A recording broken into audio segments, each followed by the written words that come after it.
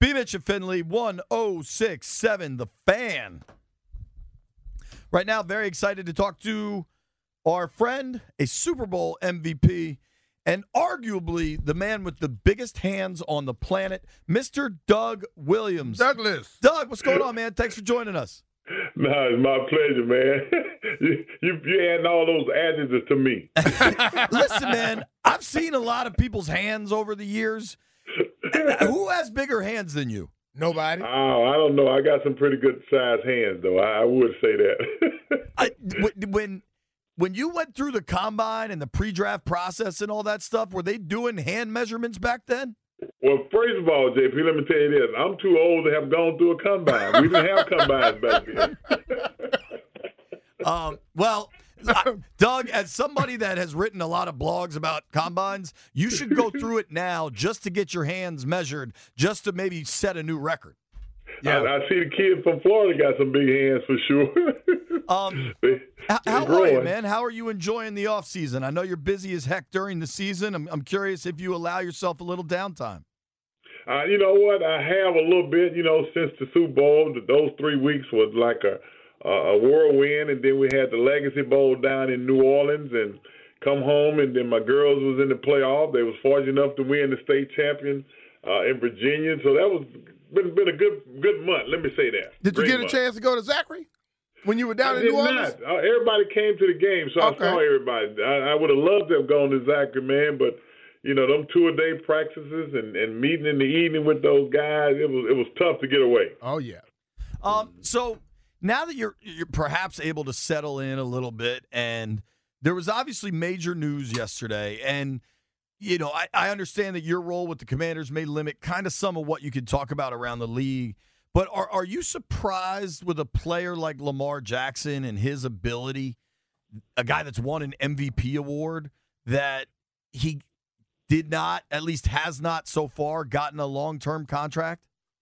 Well, you know what? I think we all surprised. I mean, I was reading some comments with even J.J. Watts, made a comment yesterday, and he's surprised. You got a talent like Lamar, but, Baltimore does what they do. That's their organization. We can't say nothing about that. But it's hard to believe that there's a lot of teams in this league could use Lamar Jackson. That's the part that, probably I don't understand. Nobody is calling and trying to make deals or what have you. But, we're in the NFL. Anything is possible. Yeah, I think that's just a little ploy right now, but they're going to start calling soon.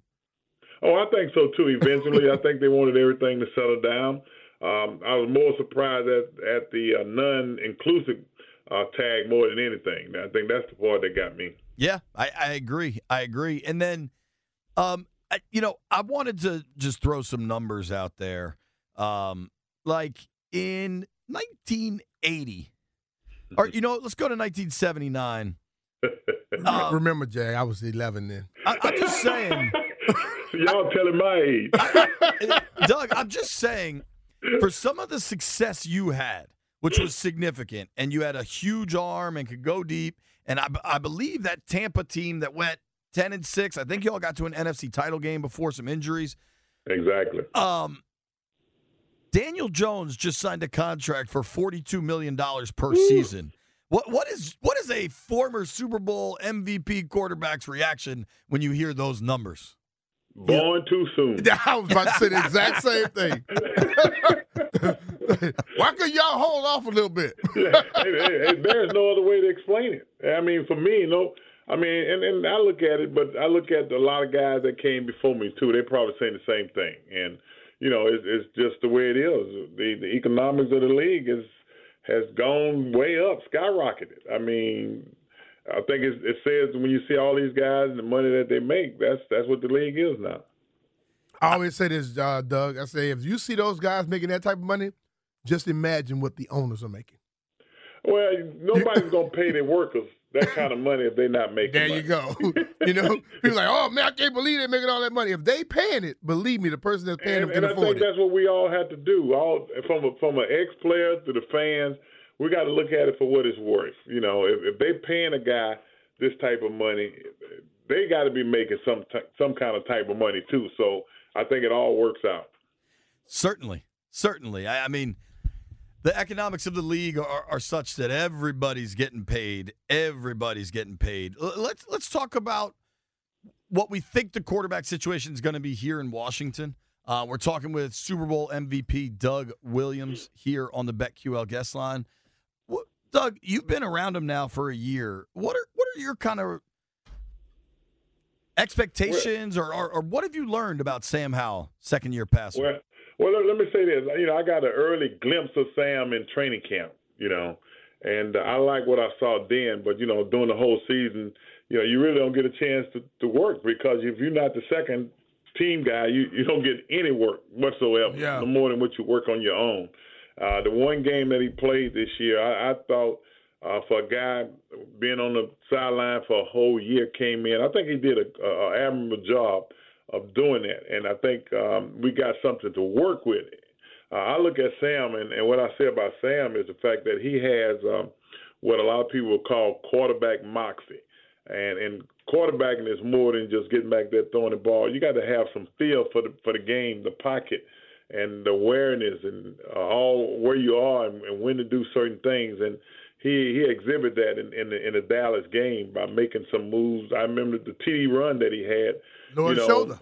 Yeah, as quickly, he realized he didn't have anything, but he saw an opening, and next thing you know, his foot was in the ground. He was getting upfield. That's kind of stuff you look for in a guy like Sam. Now, he got a whole year. He's going to get the ball coming out the dugout. I think that in itself give you an opportunity to tell a little more about him. Well, Doug, I'm going to take you somewhere. Like, you got a new offense coordinator here, a guy that's known to basically hold people accountable. Now, you played for a coach. Coach Rob never, ever told you anything negative or yelled at you and said you was doing something wrong if you did something wrong, right?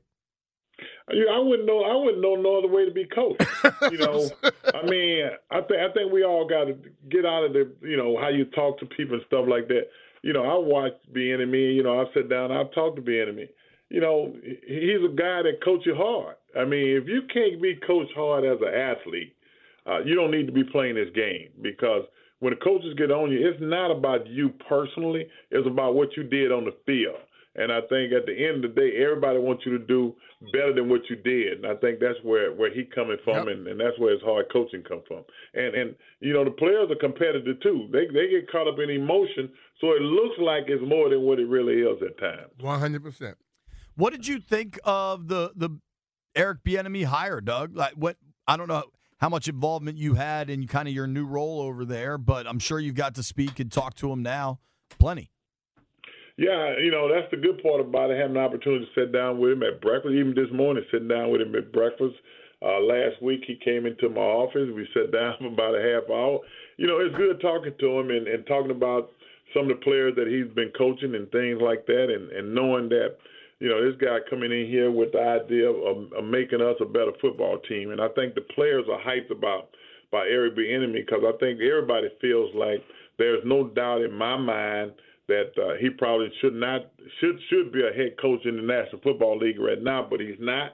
He's our offensive coordinator, and we're looking forward to it. And I know Terry and Dotson and all those guys are looking forward to having a guy that can create some stuff for them. And I think he understands that the receivers and the people they have in place are receivers that can stretch the field. And I think that's what we have to do. Yeah, I like the thing with Eric coming in, and like we had Coach Reed on yesterday, and he said Eric wants everybody to be great, and he's going to coach you that way to try to afford that.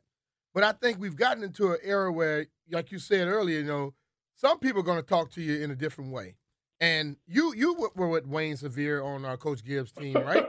Yeah. So Coach Gibbs didn't say a lot, but Wayne sure in the hell said everything that you probably didn't want to hear, but you heard anyway.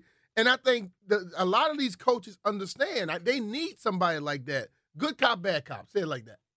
Well, when we talk about Eric, you can call him good cop or bad cop, but he's a cop that wants you to do right. That's what I'm saying. And wants the team to do well. I think that's the bottom line. Forget how he talks to you. Let's look at what he wants you to do, and this is the right thing to do. And I think that's what he tried to do. Yep. Doug, I'd like to ask you a personal question, if you don't mind. We're speaking with Super Bowl winning MVP, Mr. Doug Williams. You mentioned sitting down with Eric Bieniemy at breakfast and kind of getting to know him, it made me think, what does Doug Williams like for breakfast? Hey, you know what? And I think Ron one morning came. He said, "You eat the same thing every morning?" I said, "Yeah." You know, what is it? I go in there and get me three. I eat 3 eggs, either scrambled, I eat a medium or hard, and about 4 strips of bacon and avocado and tomatoes, and that's my breakfast. That's a good breakfast, man. That sounds. That sound like Miss Williams say, "Hey, look, you gonna eat something else. You just gonna be eating all that crap." I mean, four strips of bacon is a lot. When he said avocado So helps. I'm trying to keep them off. Hey, when he said avocado, I'm like, okay, somebody else was involved with that. You know, we didn't know nothing about that in Zachary. Hell no. How many avocados did you eat as a young man growing up in Louisiana? Didn't Doug? even know it was a. I didn't even know what the hell that was. What are you talking about?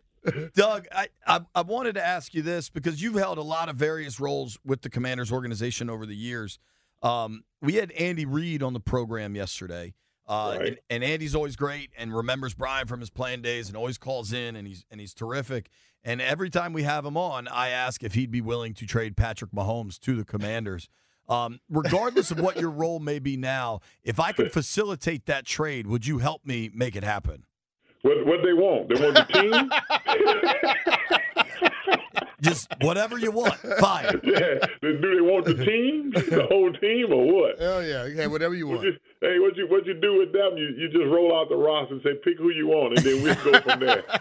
When you watch some of these young quarterbacks, you watch a guy like Mahomes, maybe Burrow in Cincinnati, maybe it's Lamar, maybe it's Josh Allen, and you start to think historically, where do you think these guys start to rank? Specifically a guy like Mahomes when you're looking at the big picture of the NFL. Well, I think, number one, you pick Mahomes, and then the rest of them, I think you can fill in wherever you want to. Joe Burrows, man, is a guy that he seemed like a guy, Joe Cool, what they call him. That's exactly who he is, and it seems like he can score anytime he wants to. And Josh Allen scares you because you don't know what he's going to do. He might run over you, run away from you, throw a TD pass. You don't know what he's going to do. And Lamar Jackson is what he is, You got so many good young quarterbacks, especially in the AFC, man. And Herbert over at San Diego. Sure. They just need to find a way to get some defense and stuff to work with them. It's scary to be when you look at it realistically. Doug, I do want to ask you before we go. I know, just knowing you a bit, how big of a guy you are and how much you beat up your body playing pro football. But dude, I know in those dogs too, the feet. I know that working with the Good Feet store is really helping you kind of maintain a healthier lifestyle for your knee problems, your feet problems, back pain. What is Good Feet doing for you now, and what are you trying to help share the word on? Well, let me say this, and growing up, I didn't know anything about your feet and stuff like that. And even as a player, I didn't take care of my feet or whatever. You figure they last a long time. But as you're getting older, you realize that if you don't have your good feet, you're in trouble. And I was introduced to Mr. Jonathan. Jonathan, came to me, and Cotton, who owns the Good Feet in this area. And we met really about over 3 years ago down in Richmond at training camp, and had no idea. We talked and exchanged number, whatever. And this year, about 8 months ago, I got a call from him, and he owns some stores, and not knowing that they've been around 21 years or more. And we got to talking, and we met for lunch in Fairfax, and met out there, and he said, "Well, look, let's fit you up with some insoles." I said, "Okay." And when I took the pictures of my feet, and then I know it, I used to get up in the morning with top of my feet, my plantar fascia was hurting and stuff like that. I had no idea how flat my feet really was until I saw the picture. He said, "Look, we're going to fit you with this, and let's try this for a while." And, I wore them for about 2 months or so, and it was hard getting used to it because of the way it is. It's a three-tier system. In the morning, you put on a pair of insole that you wear for about an hour and a half. I put them on, go to work, and walk around for a while, go to breakfast in them. Then you put your ones you're going to want all day. And now I get to the point now the ones I wear all day, man, I can wear them to tomorrow and don't even feel them. And with that, you know, my knees, I got bad knees anyway. But the pain that I used to have, not nearly what it used to be with those in my back. You know, I can get up out the chair now and don't feel that old backache that I used to feel, because I guess what it does, it put that pressure up on those joints and things like that, and got that arch in my feet. And I recommend to anybody. I went to the basketball tournament, and everybody say, "You that guy that's on that Good Feet commercial. How did it feel?" You know, I had to explain to him how it worked. Yeah, well, I got to get me some of those, you know. But I can honestly say that in the last 6 months, that I can really feel what they've done for me, and I'm gonna always be part of the Good Feet group, because I know what it's done for me, and I'm getting older, and I know without those, ain't nothing I can do. Maybe I need some good feet. If they got one guy from Louisiana feeling right, well, they need to get another one. You tell Jonathan Brian Mitchell looking for him. Hey, I'm sure. I'm telling you, when you wear them, I'm sure you will feel it different, man. Because you know I've had insoles and stuff like that all my life, but never to the point that you can feel what they're really doing for you. Do they do them for different? Like some people have just their casual shoes. Some people have their tennis shoes that they work out with. Some have dress shoes. Do they make them for different levels of shoes? No, the thing about it, when they make them for you, what they do, they give you some insole where you can put in your shoe and put your insole up under it. That's how it works. Oh, okay. You know, whatever pair of shoes, and they're perfect. That's the good part about it. All my shoes, you know, when I put them in there, everything fits perfect. You never know. When you take the insole out of your shoe and put these insoles in there, you know, you can't tell the difference. No more than the fact, when you first start, you feel the pressure in the matter of your feet and stuff like that, until you get to the point that it's done what it's supposed to do, and you got that arch that you need, and you start feeling better. Doug, we appreciate your time. Appreciate you, brother. My only concern with the arch support is I have very stinky feet, so I don't know that I want to be carrying those insoles. I don't think most of us would get to smell those if you just put them on and tie them up. Well, they need to make the Good Feet insoles with the they have the Febreze in them for JP. I was talking to Jonathan about that to make sure that we have the Febreze Good Feet.